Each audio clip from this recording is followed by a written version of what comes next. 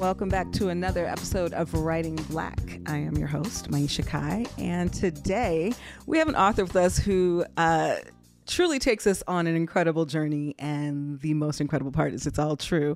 Cyn Fabré, author of Wolf Hustle, A Black Woman on Wall Street. Cyn, how are you doing? Hey, I'm great. Thank you for having me. I'm so excited to have you. This is a really incredible memoir, not like anything I expected. Oh, okay. Don't ask me what I expected. But, this is a book, when you say A Black Woman on Wall Street, I mean, definitely, and you bring this up in the book, certain things come to mind. You're thinking of the actual movie Wall Street or Wolf of Wall Street or in my case, Working Girl, which is one of my favorite movies of all time. I just showed my age with that. But even there, like you and I are around the same age. And this is a very New York story. This is a very, it's a story about the American dream. It's a story about a lot of things. As is often the case, history, and pop culture for that matter, has gravely overlooked the voices of those who don't check certain boxes. Nobody knows that part of the story in which a daughter of Haitian immigrants who grew up in the Bronx projects broke into Wall Street to become one of its youngest Black female stockbrokers, landing clients worth hundreds of millions. And frankly, that part of the story is much more interesting. And I have to say, I just admire, from a writing standpoint, how deftly you moved between all of those aspects of your story. How did this project come about? Thank you. I think over the years, we've seen so many movies and everything on, it seems, the screen or, whatever we're watching is kind of written from the same narrative. And it's always about, men. Mm-hmm. And what I wanted to do was just kind of tell my story about the time I was on Wall Street, which was a quarter of a century ago. I can't believe I could say that. But I think because I have a 19-year-old daughter as well, and she's trying to navigate the world, and there's so much that's happened, prior to her graduating with COVID and just social media. And what I wanted to show my kids was there's so much more to just social media. I love it, obviously, but if you put your head down, you can still figure things out. And so I wanted to kind of take it back. And I hope that the story is able to kind of inspire people and let them know, even with the toughest adversity. And obviously, there are a lot more tougher stories than mine. But my point of view and the way I told the story was, it was hard for me, but I found a way. Mm-hmm. And so that's all I really wanted to do was just share that message. Well, I was definitely inspired. And again, one of the wildest things to me about this is, so you're telling this story that a lot of it centers in the mid 90s. You were 19 and heading to Wall Street. I was 20 and up in Westchester going to college. And I'm like, wow, we were having parallel, but totally different. I recognize this New York you were talking about. I knew it well. And I was like, oh my God, this is crazy. Seeing it from this entirely different perspective. And, you are a child of Haitian immigrants. That was really, that telling of that part of the telling of your story, I thought was really intriguing in terms of both having this profound cultural influence, but you said you were only taking there once as a child. But the way that it made each of your parents approach their American experience, which seems like they were in different ways, but it felt like that was where the hustle came from in your in your title. How was that kind of excavating that story? Yeah, that wasn't something that was very easy for my mom to even share anything. And I kind of relay that in the book, getting stories from my family. And I think a lot of it felt like shame. Though my family had so much pride for who they were as people and how they navigated the world. There was some shame and maybe they thought that there would be some type of stereotype in the way they were raised. And so I had to, have those conversations, and I tried as best as I could to get those stories from my family and my mom. While I was growing up. And I remembered it because, when someone's giving you so little information, you hold on to it. Where somebody's giving you so much, you can only retain certain parts. And because she only shared so little with me, everything she gave me, I held on to. And I remembered the things that she said to me because I think I wrote somewhere in the book, I listened when you were speaking, even though she says I wasn't, but I took anything she told me because I had so much respect for her to just kind of build myself up and how I wanted to kind of go through life. My mother was born in a small town in the northeastern part of Haiti before her parents moved the family to a farm on the good side of Port-au-Prince. Good meaning wealthier here. The second oldest of 8 children, Mommy rarely spoke about her siblings or her parents or her life before New York. So what I know of her childhood and early adulthood is pieced together from the brief reminiscences that I could pry from her.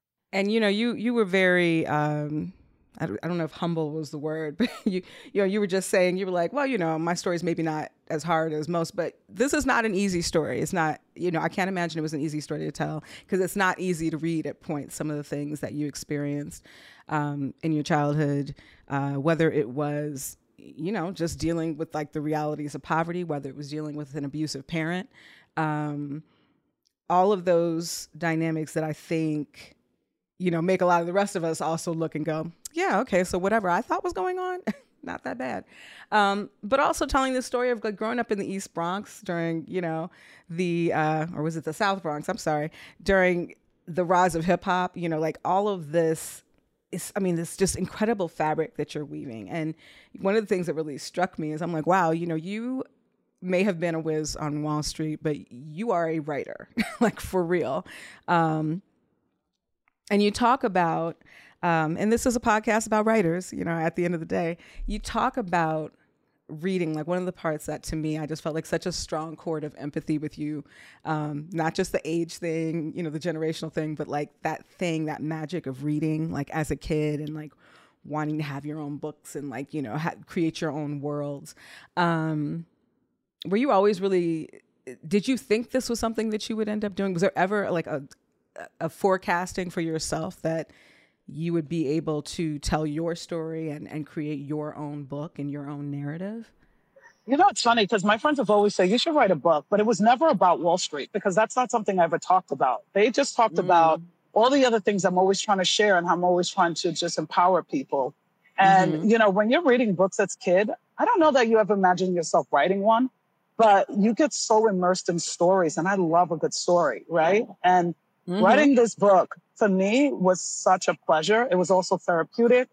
I laughed out loud at so many different things that I was writing about. And, I remembered some of the hardest parts of that, writing some of the stories, because to relive those moments, to know that my children are going to see the things that I faced as a child. They don't know some of the stories about abuse and how my parents, function and how our household was so violent.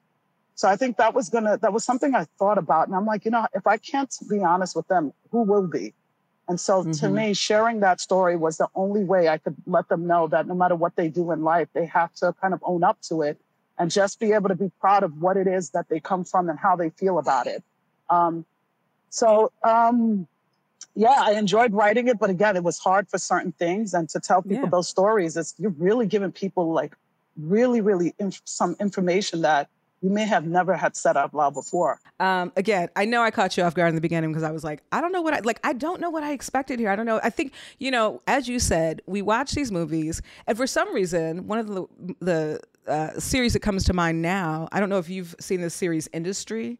I want to say it's on HBO or Showtime. And it's the first time I've seen like a Black girl centered in this kind of narrative, and the grime of it and the drugs of it and the sex and the, like all the, and what you really kind of communicate, I think, in your narrative is it takes a certain psyche to do this, to have this kind of career. It's not just about hunger. It's not just about ambition. There's a certain type of psychological, would you call it dissociation? How would you discuss that phase of your life? Obviously there's the book, but listen, I've gotten it all from everybody. I've had so many people say, well, listen, you're not saying anything. And I'm glad you're saying that, right? Because I think actually you're the first person that I've had a conversation with that's on social media that's asked me that question, right? Which is, I don't know if people are afraid to ask that question, but yeah, listen, I've gotten called like, do you have traits of sociopath? You have to be cold-hearted. You have to have, you really cannot care. And I think that what it is, right, in this business, you do have to disassociate yourself from, I'm not going to compare myself to a doctor, but there's no difference in the sense where a doctor cannot have those personal feelings, as much as they want to feel for the patient. And for me, if a client is losing money, I wasn't in a position to be like, oh man, I'm so sorry. No, because they need someone that's going to be their advocate and still fighting for them, trying to figure it out. And so for me, that's always what I wanted to do, was fight. And so I think the job was great for me in that career path, because no matter what happens in anything that I do, I believe in the fight. If you were to ask me whether stealing is a crime, I'd have to put that right back on you. Who's done the stealing? Are they economically disadvantaged? Are they stealing from someone or something that has historically benefited from their labor, underpaid or not paid at all? What I'm trying to get at is, as cliche as it sounds, there's a lot of gray in this world, and seeing things in stark black and white isn't always the way to do it. Well, I did not take you as a sociopath. That was not what I was trying to infer. I didn't get that from, but maybe it's because I used to be in the music industry. So maybe, listen. I love that you said that you laughed out loud while you were writing some of this. Because again, I also don't want to infer to people. And I think, as so often happens with memoirs, it's like people think if you have a story, that's major enough to tell or to merit a memoir, that it's, tragic all the way through, or it's, what have you. And this actually is a very entertaining book, like on so many levels. Like, I saw the movie playing out, like I could see what was happening here. I even saw the awkward teenage haircuts. I saw the whole thing, all like I really got it. And it is very visual. When we talk about this craft of writing, I don't know that we always give the visual aspect of writing enough credit. We talk about words, but it's the words that put the visions in your head. And as you said, you love a good story, you love being immersed. Did that come naturally to you? Was that something you felt like that your editors helped you tease out? Or was it something that, that's just the way you talk? You're colorful, you seem colorful to me. So. Yeah. Listen, honestly, I remember speaking to my editor, and she was just like, some of these scenes that you wrote in the book are just so cinematic, and I've heard that, and I just even recently, when we were talking, she was like, that's something I could never do. And when you see things and the things that I write, I get that, where people are like, I could never do that. That's something you watch on television, whatever. But those are the scenes of my life. You know what I mean? So that didn't need to be drawn out, because they were there and it happened and I felt it. And when I wrote it, I was just like, I was back in the pit every single day when I was writing that book. Everyone that I wrote about was around me, surrounding me. So If you feel that, it's because I meant it.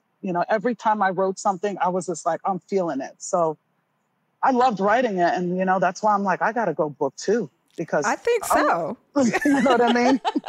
All right, Sin, I'm going to ask you a thing that all writers want to know, especially because you were not coming from this world, right? Or at least that I know of, you were not coming from this world.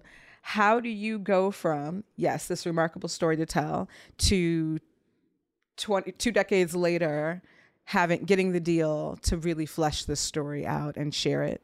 When I said to my wife, first off, I was like, I want to write a book.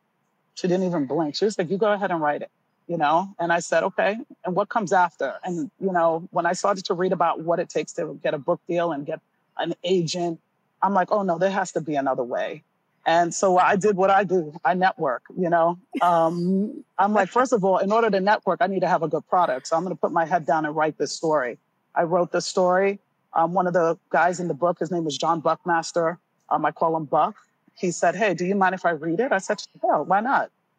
And then that actually how it came about. He knew a friend that had a manager and was like, that person will get you a book deal. It's a great story. My manager, who's my manager now, when he read it, he said, this reads better than some scripts that I've read. And he was like, I see this in a movie, so we need to get this out into the world. And I tell people, it is hard. Like, getting on Wall Street was hard. Getting an agent is hard. Getting a manager is hard. Writing a book is hard. But if you have passion will take you everywhere and anywhere you want to go. I love the reverse engineering of that, though, because I think, so often people read that, they start doing their research about how it's supposed to happen. And they're like, okay, so I have to do a treatment. I have to. And what I love most about the way you just described that is that you knew that regardless, you had a story to tell. And so you wrote the story. that to me is is admirable. The story was going to get told regardless. All right. Well, we're going to take just a minute, and then we'll be back with more Writing Black. All right, we are back with Sin Fabré and Wolf Hustle, A Black Woman on Wall Street. I love this cover, by the way. This is hot. Thank you. So I love that you're already talking about book 2, which people don't always expect when your first book is a memoir. They're like, oh, you have, granted, you're still pretty young and with plenty of life to live. What else do you think you want to write about? Part of the reason I wrote the book was in my knowledge, I talk about financial literacy and why we have such a large generational wealth gap. But there's also more to this story as far as the initial story I tell in the book. And I actually can't say what it is, but it's already... Okay. That happens a lot to us. It's so good that I've written a lot of it out, a big chunk of it. And the people that have had eyes on it are like, amazing. I can't even know, I don't even know which one I'm going to like better. So it's riveting. It still continues about my journey. It talks a little bit of after Wall Street. But again, it's there to inspire. And I've learned writing this book, that's a good thing, right? Because I think a lot of times when people are writing, we don't always know everything. And I don't have a problem reaching out to people. I don't have a problem talking to people. I'll talk to anyone from 2 years old when they can start speaking to 90, because I'm always learning. So I think that with this story, my second story as well coming up, it's who I am. Mm-hmm. It's like, take it or leave it, And if you want to be cool with me, that's cool. If you don't, that's okay. I'm not mad at people. So I'm just happy to just have conversations with people like yourself that appreciate the story for what it is. There's no agenda. It's just like, hey, I'm going to tell this story, I mean, and how great to have the platform to tell it. I mean, I do think that this is like such an amazing time. Maybe, more than any since, the Harlem Renaissance, or maybe let's say the 70s, that we get to tell our stories on our terms, the way that we want them. And but what we do know also is that this story wouldn't have been able to have been told then, so right, there's a groundbreaking, there's a pioneering that happens here in this story. That's not just about being the only one in the room, but I think, really kind of marking a landmark time in terms of what we look at as Black progress in America. I think that's a really interesting distinction and dissection that you're kind of doing here too. We're going to take one more break, and we'll be right back with more Sin Fabré and more Writing Black. All right. I want to get back to the reading aspect just because, I'm such an avid reader. You're obviously an avid reader. Who inspires you? What, as you've developed your voice or just your interests, what kind of writers inspired you? There's so many amazing writers out there. Bell Hooks, Jacqueline Woodson. Love Jacqueline Woodson. Roxane Gay. Actually became friends with Jacqueline. And there's just so many writers. You have James Baldwin. You just have people writing from different aspects of their life, and telling those stories. Mm-hmm. I can tell you about a non-writer. I got to tell you, believe it or not, my mother inspired me throughout this whole book because I hear her in my voice every day. Cindy, whatever it is you want to do, do it. And that every single day, as I move in anything I think about what I want to do, I know that I can do it because she found a way to do it without any of the resources I had back in the, in the 90s. So I tell my kids now, look at all the resources you have. There's no excuse. Figure it out. So yeah, I really believe that for me, I can talk to someone like you and come away with something, and that'll inspire me for another project that I'm doing. You know what I mean? So as long as I keep having conversations, I'm going to keep getting inspired. All right. I do want to talk about inspiration some more. We'll be back in a second with more Writing Black. And we are back. So Sin, you've mentioned this a couple of times. I mean, it's come up. I've brought it up. You've brought it up.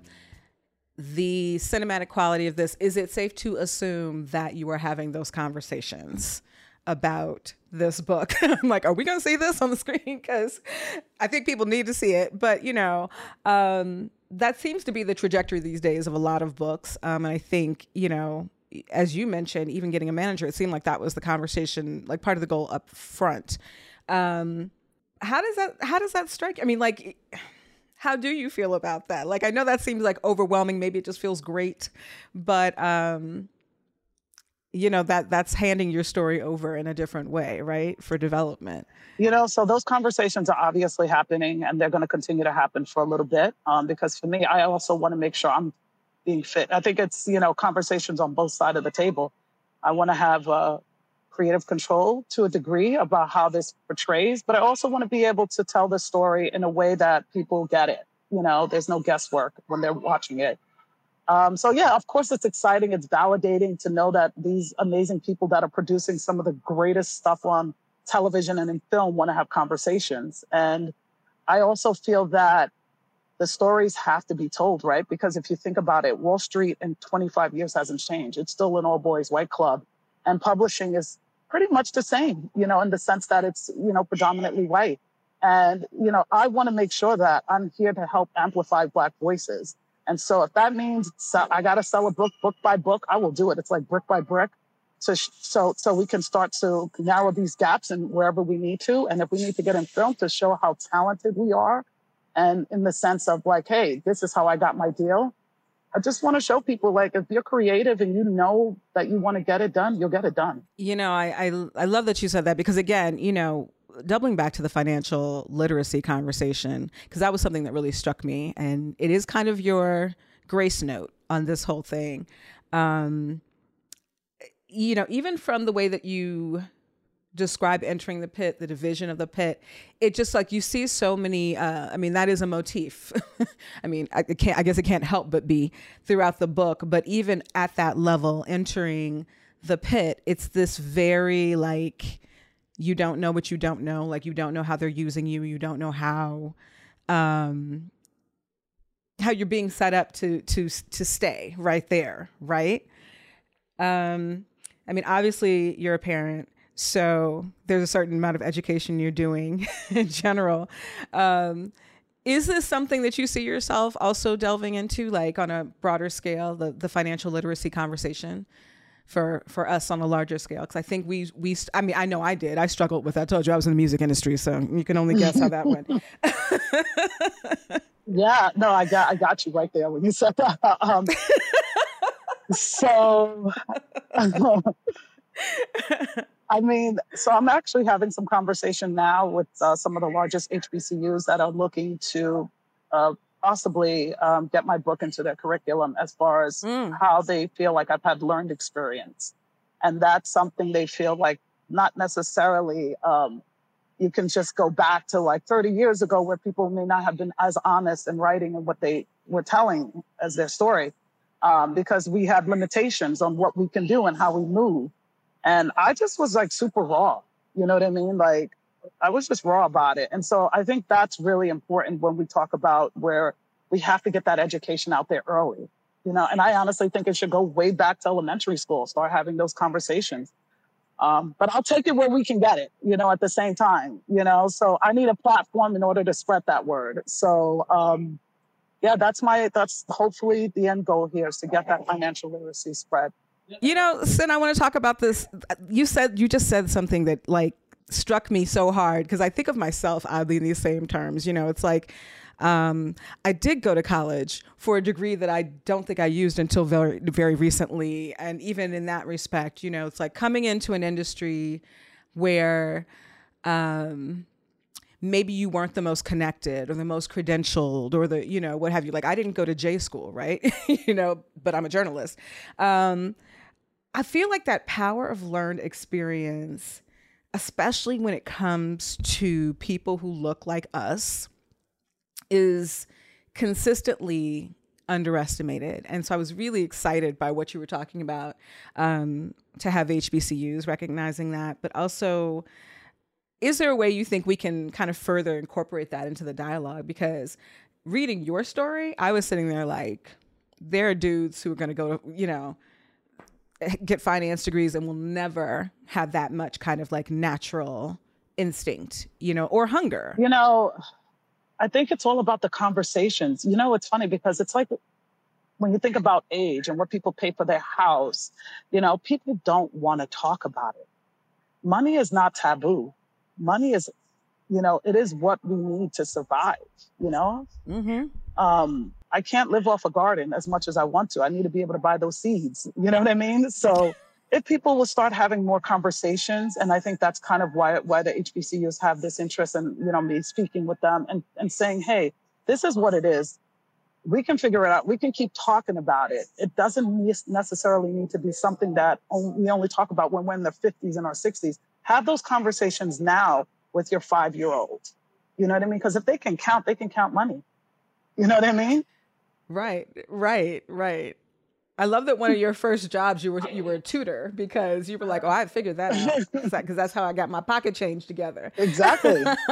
I could tutor you in math. I got that. You know, so I got math all day. It's basic. It's simple. And it could be very simple if we just start learning early. It doesn't need to be complicated. So that education, I will always stress, is super important, because for me to walk into that industry at that age and not even know what the stock market was is scary. It's really scary.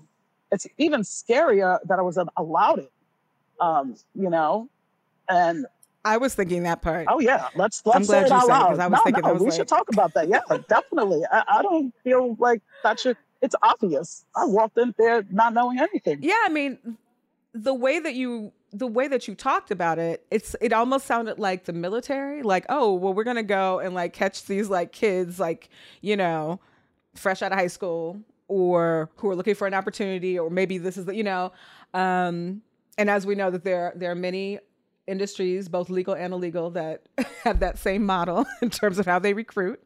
That was wild to me. To be handling millions and millions of people's dollars, right? Like, yeah, no, it is wild, you know, and I wrote it. I didn't say I didn't do it. You know, I was like, listen, I had no education. I literally learned about the stock market on the lunchroom line, trying to, you know, get my hustle going. Mm-hmm. And I was like, well, if these people could do it, I could do it. And, you know, here's the thing, right? I walked into that room, and I never forget it. And I walked in there and I'm like, there's no way there's anyone in here that can do better than I can. They're not that smart. You know what I mean? I wanted to be able to figure it out. And I think just like finances, we still have to have that education. You still have to learn, because eventually you will burn out, or you will get burnt out or pushed out. And so that's why financial literacy is very important to me.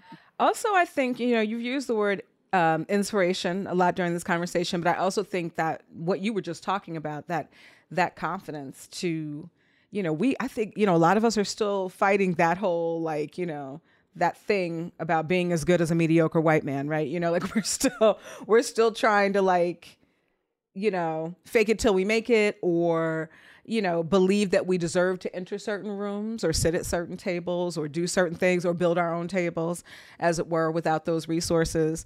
And that was, you know, like, again, like the textures that you have teased out here in this book, like, I really can't say enough. I just was so struck by it. I was so excited to talk to you about it. I get why, you know, you got everybody from, you know, a poet to a manager excited about it, because it's these are the conversations we aren't having, you know. I also love, frankly, and I'm saying this as a woman in her mid-40s, I love that you put this book out now.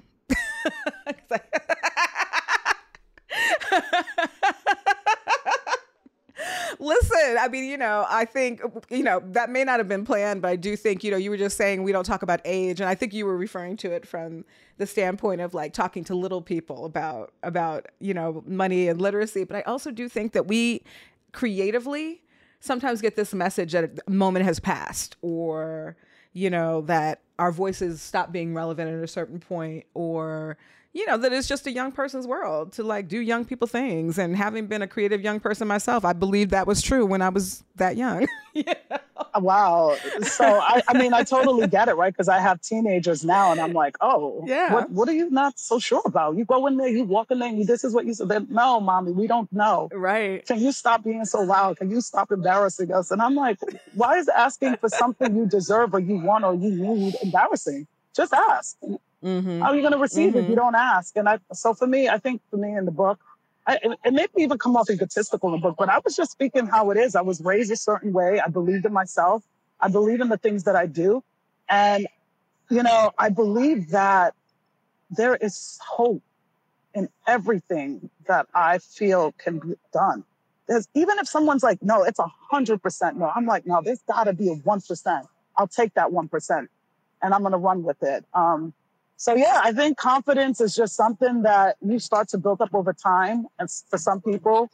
And I think for me, also growing up in the household I did, I knew that I needed to take care of myself. Yeah, yeah. And in the city that you did. In the Because, city. as a longtime New Yorker myself, I was like, this is a New York conversation. This is a New York conversation right here. I love that. I love that. I love that so much. And I have absolutely loved this conversation. I love this book. I'm going to be recommending it. I think this is a gift that folks can give this holiday season because it's coming up, y'all.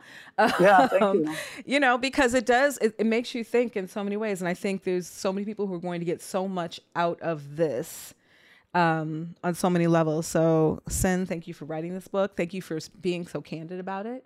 And I can't wait to see what you do next. And by the way, don't worry about having a favorite project. You got 4 kids. You're going to be fine. You know how to spread the love. But what a pleasure to talk to you. Sin Fabré, Wolf Hustle, a Black woman on Wall Street. Thank you so much. All right, well, we're going to take just a minute and then we'll be back with more Writing Black. Okay, and we are back with more Writing Black. So if you watch Writing Black on a regular basis, this is the part of the episode where I like to share with you other books that I love that are often related to the guests that we've had on. And, one of the things I love about Sin's book is that it's not just about this unlikely trajectory through Wall Street, or even about how dynamic she had to be to start that career at 19 years old.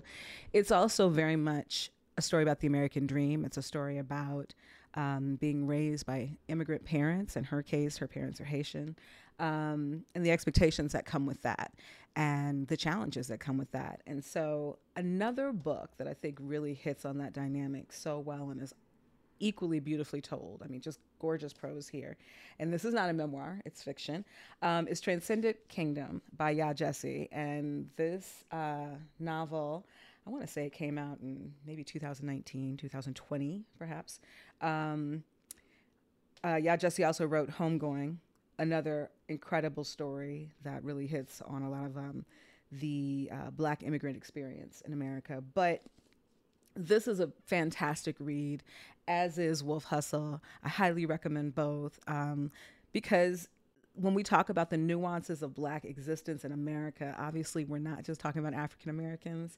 We're talking about Africans. We're talking about, folks from the Caribbean, West Indians, et cetera. And the nuances of those stories, the history that's brought into them, like just the richness and understanding those dynamics, I think, helps to even better shine a light on the experience of those of us who are descendants of the transatlantic slave trade. So I think if you have a chance to read these 2 remarkable books by these 2 remarkable women, you absolutely should. And I will see you next time on Writing Black.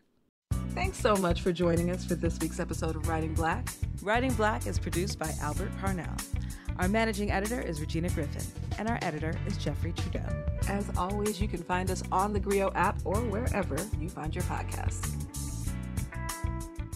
You are now listening to the Griot's Black Podcast Network, Black Culture Amplified.